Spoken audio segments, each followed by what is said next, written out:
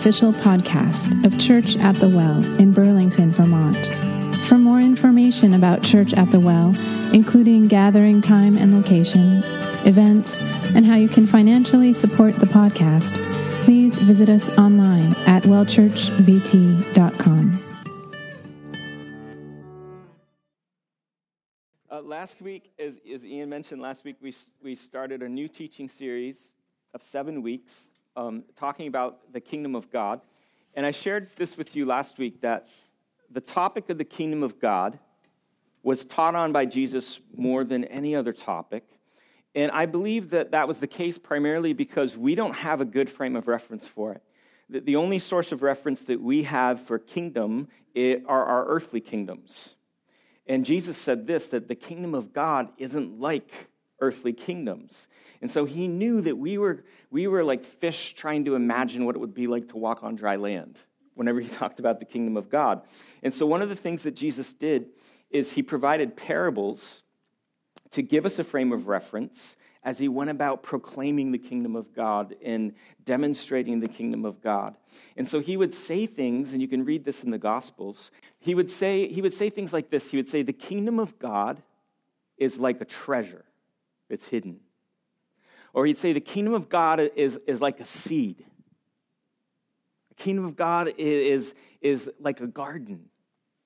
And so last week what we did is we looked at a parable in Luke's Gospel that helps us understand the already here, but not yet nature of the kingdom of God. And today what we're going to do is we're going to look at another parable Jesus told about the kingdom of God that illustrates the gracious and generous nature of God's kingdom. How there are no second-class citizens in the kingdom of heaven. How the last get to be first.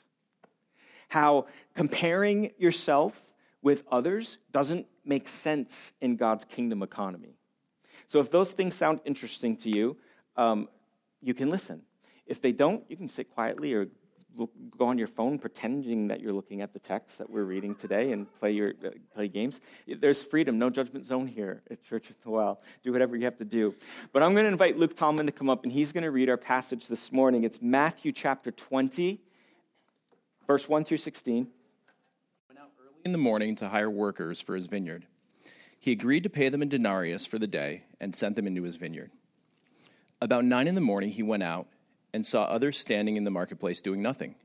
He told them, "You also go and work in my vineyard, and I will pay you whatever is right." So they went. He went out again about noon, and about 3 p.m, and did the same thing. About 5 p.m, he went out and found still others standing around. He asked them, "Why have you been standing here all day long doing nothing?" "Because no one is hired us," they answered. He said to them, "You also go and work in my vineyard." When evening came, the owner of the vineyard said to his foreman, "Call the workers and pay them their wages, beginning with the last ones hired and going to the first." The workers who were hired about 5 p.m. came, and each received a denarius. So when those who came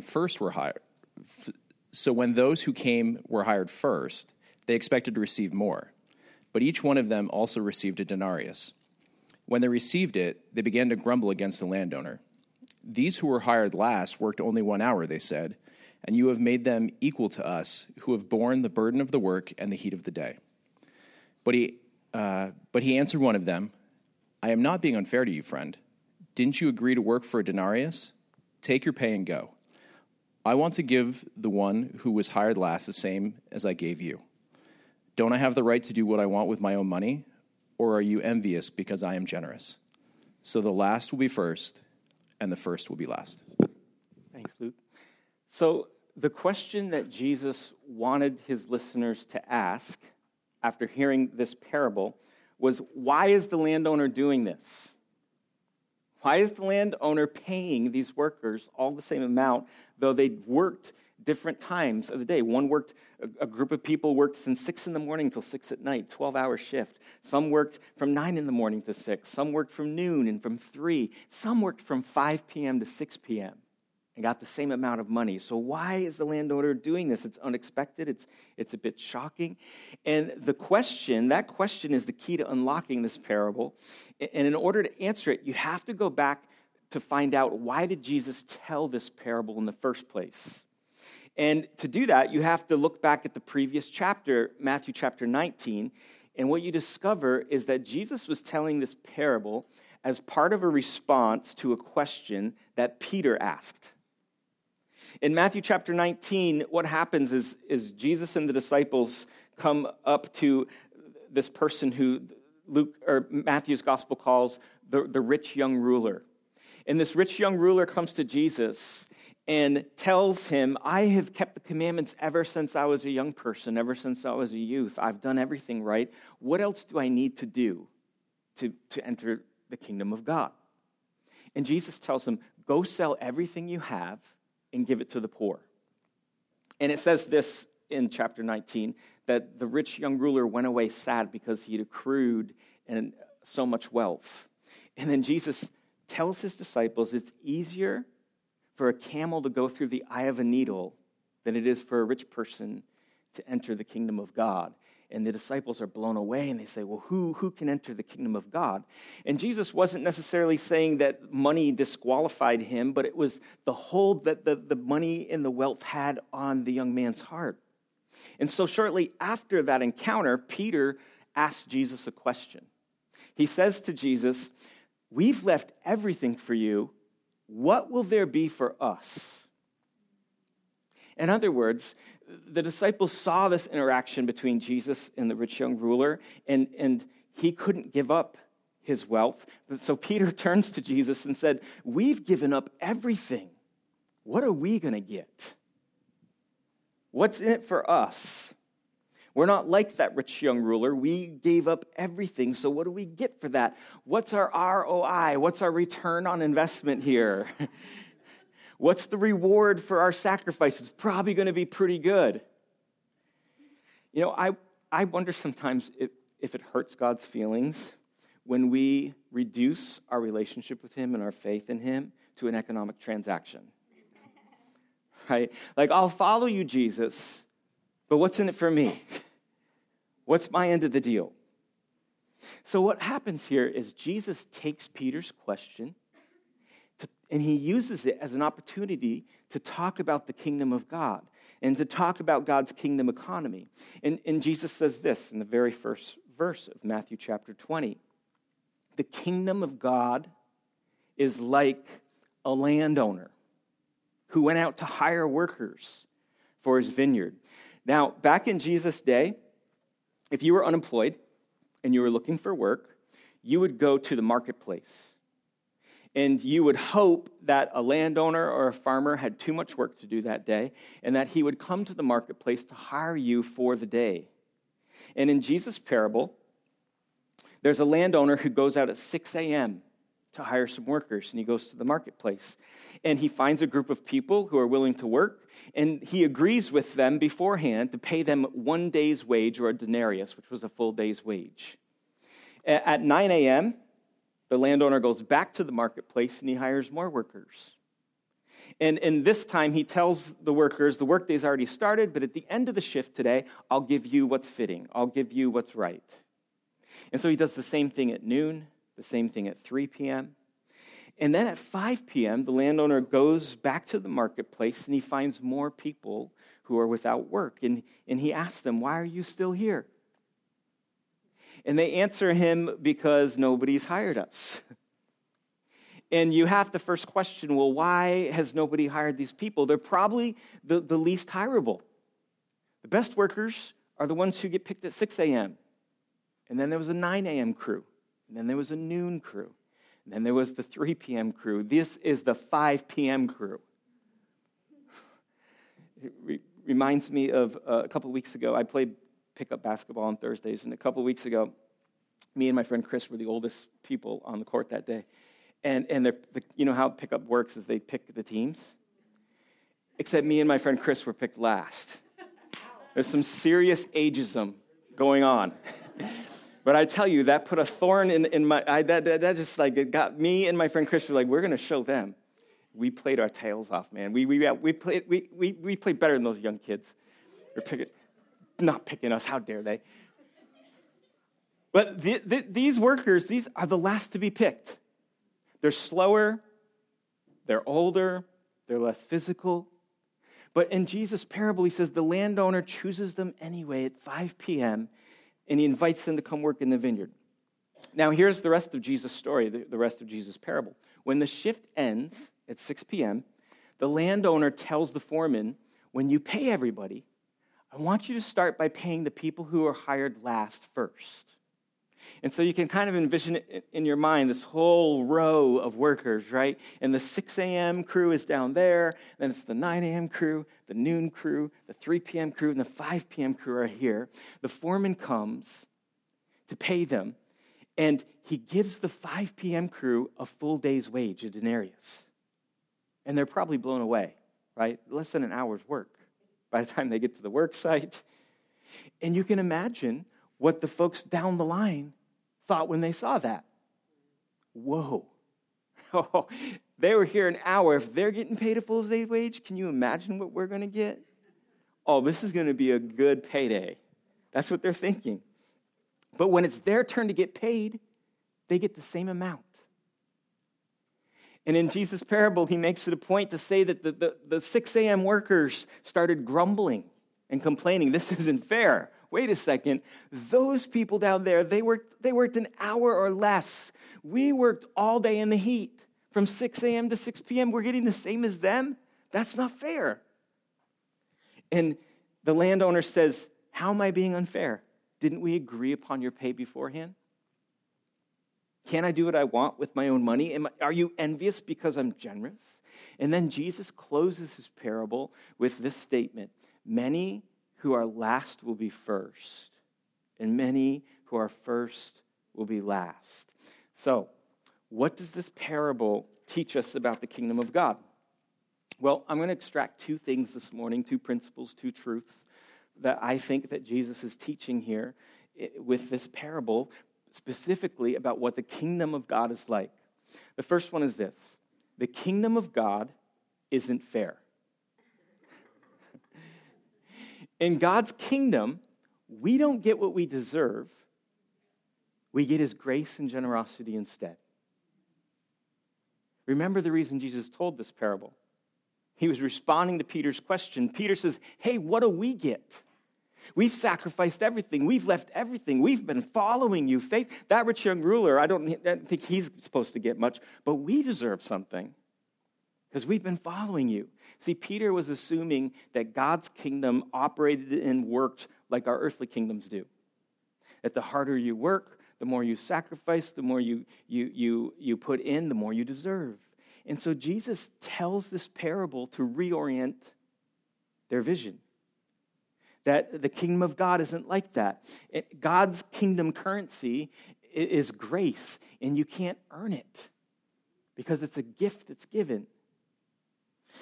There was a time in my life, a long time ago before I had kids. My wife and I had been married for a few years, and we just went through a rough patch in life. Have you guys ever gone through a rough patch in your life? Nobody here has. Well, I have. Many of them, and this was one that I'll probably never forget as long as I live. We had gone through a couple of miscarriages, and we were about to go through our third, and my wife was on strict bed rest for several weeks, and we didn't have any money. I was working for a church, and I made $19,000 a year, and we were scraping by, and we couldn't pay our bills, and we had just bought this little house, because that's what you're supposed to do when you're starting out, is buy a house that you can't afford. And we just bought this little house, and we didn't know this, but the septic system in the house, because we lived out in the country, it was installed improperly, and so it backed up in our basement in the middle of winter. And the ground was frozen. We hired a crew to come out, and they were jackhammering it, trying to find it. They couldn't find it because it was 4 feet buried deep. It was installed improperly. And so we couldn't use our facilities for the whole winter. Every night I came home from work, and I was cleaning up sewage in our basement because it backed up into our house. My wife's on bed rest. We were about to have our third miscarriage. We don't have money to pay our bills. It was just like a rough time.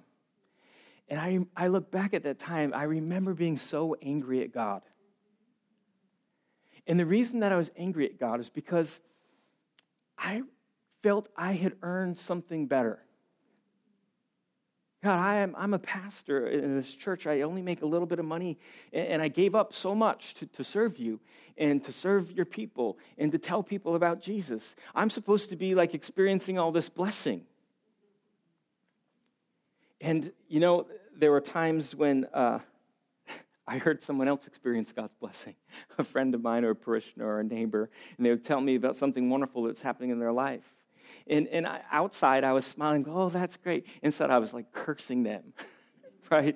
Like, oh, man, I'm happy for you, you jerk. Like, you got all this good stuff happening to you. What have you done? What are you doing for God?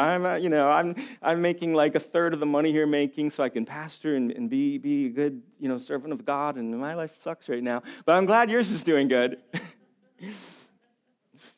But inside, I was thinking, this isn't fair. I deserve more than they do. And I got to tell you, I got so tired of playing the comparison game. You know what it felt like? It felt like I was trying to jump up and touch the moon every day.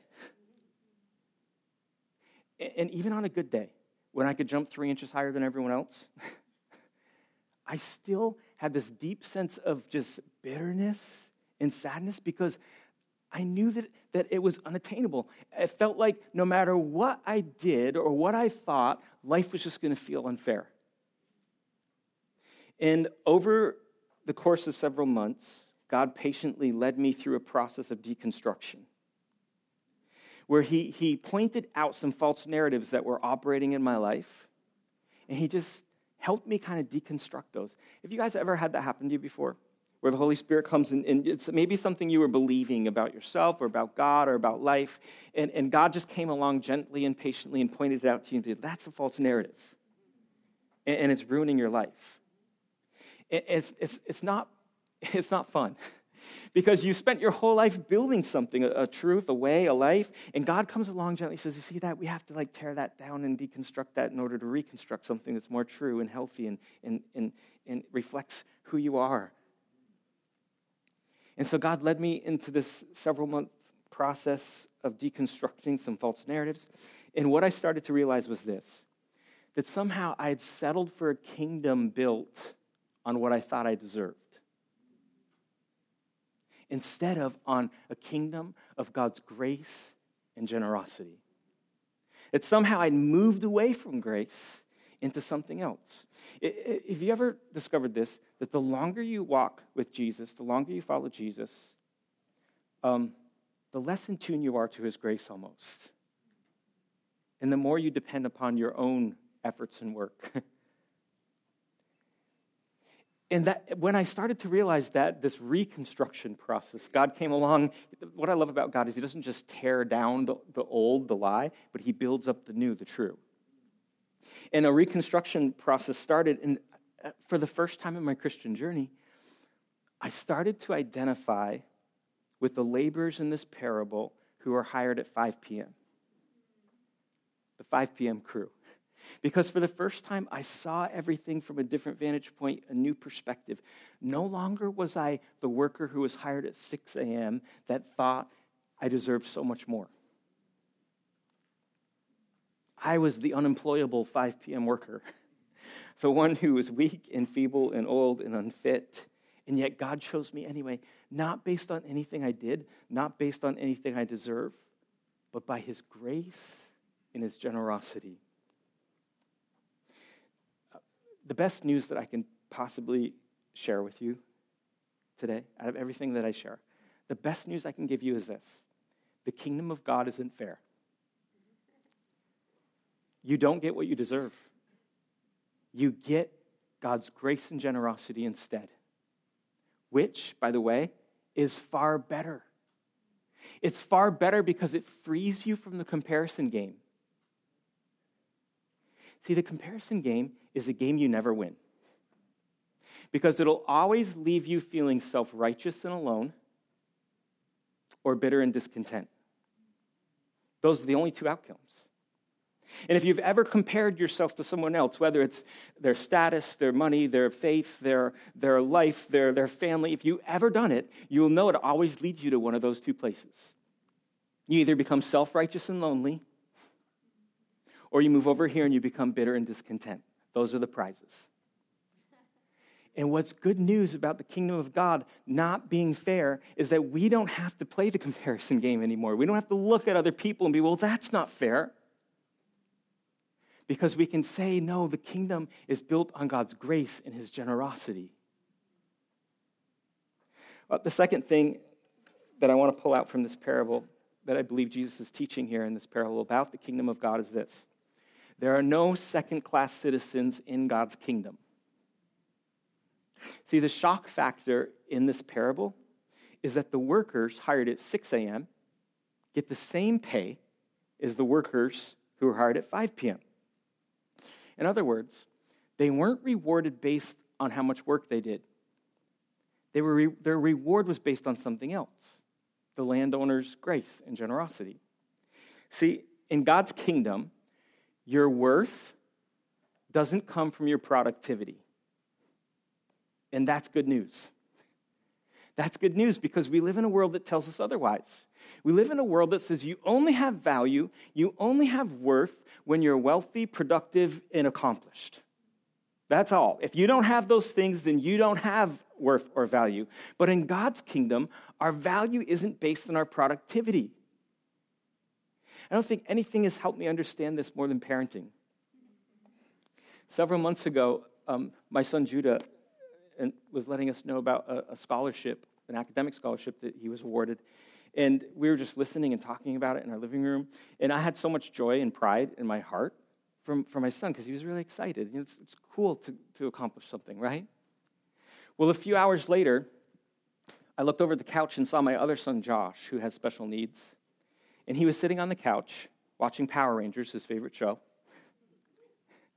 And sometimes when Josh is happy and he's excited and he's full of joy, he'll tilt his head up and he'll just smile and wave his head and he'll flap his arms like this. And that's him expressing joy and happiness and just excitement.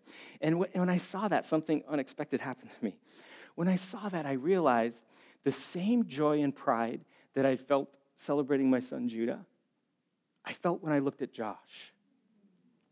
Only he didn't accomplish anything. See, my children's accomplishments and productivity aren't what make them valuable to me. They're valuable. Their value comes from just being my kids. Don't ever let this world sucker you into a false narrative that says your productivity and your accomplishments are what give you worth. What makes you valuable is that you are God's kid. You're God's child. We sang it. I'm no longer a slave to fear. I am a child of God. That's what makes you valuable. Not your productivity, not your accomplishments. All right, I'm going to wrap this up. I'm going to do something that I've never done before, and that's I want to create a sequel to this parable with you today. And imagine, I don't know if preachers can do that. I looked at the handbook. I couldn't find it. But I'm going to take Jesus' parable here, and I am going to imagine the sequel with you for a second. So humor me for a minute. What do you suppose the dinner tables looked like for these workers? You have the 6 a.m. workers down here, the 9 a.m. workers, the noon workers, the 3 p.m. workers, the 5 p.m. workers. What do you think dinner looked like? I can imagine that the dinner tables looked very different, depending on when you were hired that day. I can imagine the 6 a.m. workers probably went home grumpy, complaining. You ever done that at work, after a day's work? You know, it's Monday, you started at 6, you get done at 6, you know you got 4 days left. You come home grumpy, miserable, complaining, and people know when you walk in the door, look out. Look out. Look out, I can tell. I can imagine what that dinner table looked like. I can imagine the worker sitting down saying, you won't believe the landowner who hired me today. The nerve of this guy. Let me tell you, you know how hot it was today out, right? I was out there from 6 in the morning till 6 at night, working my tail off. But obviously he didn't think our crew was good enough, so he kept going out and hiring more workers. He went at 9 and at noon and at 3, like, I guess we're not good enough. He just kept hiring people. And get this, at the end of the day, when he paid everybody, we all got the same amount. Nerve of that guy. No wonder we can't get ahead. It's people like him. We work so hard and we try to get ahead, and this is what happens. And then you have the 5 p.m. worker, and I think his dinner table looked really different. He probably came in the door just like with this smile on his face and sat down, and he said, let me tell you about the landowner who hired me today. You know, I'm usually the last one to get hired. I'm older. I'm not as fit as I used to be. And many times I don't even get hired. I just sit in the marketplace depressed, just wondering, how am I going to provide for us to eat? How am I going to provide for my family? But today, at 5 o'clock, the day's almost over. At 5 o'clock, a landowner comes up, and he hires me. And I'm so grateful because now I have an hour of pay today. I can at least buy bread for us all tonight. But at the end of the day, get this, at the end of the day, instead of paying me for 1 hour, he paid me for 12. Can you believe that? See, here's the thing. Both of these workers got the same wage. Both were able to put food on the table that night. But for one, dinner tasted bitter. And for the other, it never tasted more sweet. Right? So here's my question for you this morning. What table defines your experience with God?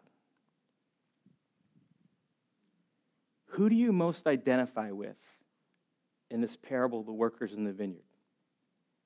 Do you identify more with the 6 a.m. worker or the 5 p.m. worker? Do you, when you look at your life, when you look at the kingdom that you're living in, does it reflect the kingdom based on what you think you deserve? Or is it more based on God's grace and generosity? Which worker do you want to identify with? Can I pray for us? Lord, I confess that many times in my life I've felt like I deserved more than I have. And it's always led me to a place of bitterness and discontent or self-righteousness and loneliness. And I praise you, God, for sending your son Jesus, who freed me from that. And who continues to free me from that game. Lord, I thank you that I get to rest in my identity as being your child. That's where my worth and value comes from, not from anything else, not from productivity, not from accomplishments, though I praise you for every one of those. So God, I pray for all my friends here who maybe they're in a place in their life right now where they just feel like life is not fair.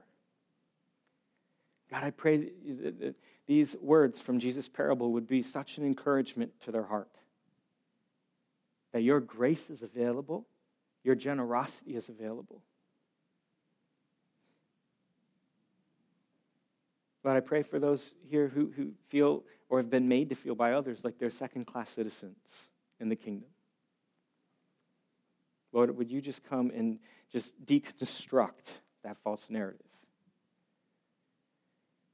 And Father, I pray, as Jesus taught us to pray, that your kingdom come, your will be done, in earth as it is in heaven. Give us today our daily bread, and forgive us our trespasses as we forgive those who've trespassed against us. And lead us not into temptation, but deliver us from evil. For yours is the kingdom, the power, and the glory forever and ever. Amen. Why don't we stand together and we'll sing one last song. Thank you for listening to our podcast. Church at the Well is a community reintroducing Jesus in Vermont through worship, service, creativity, and community.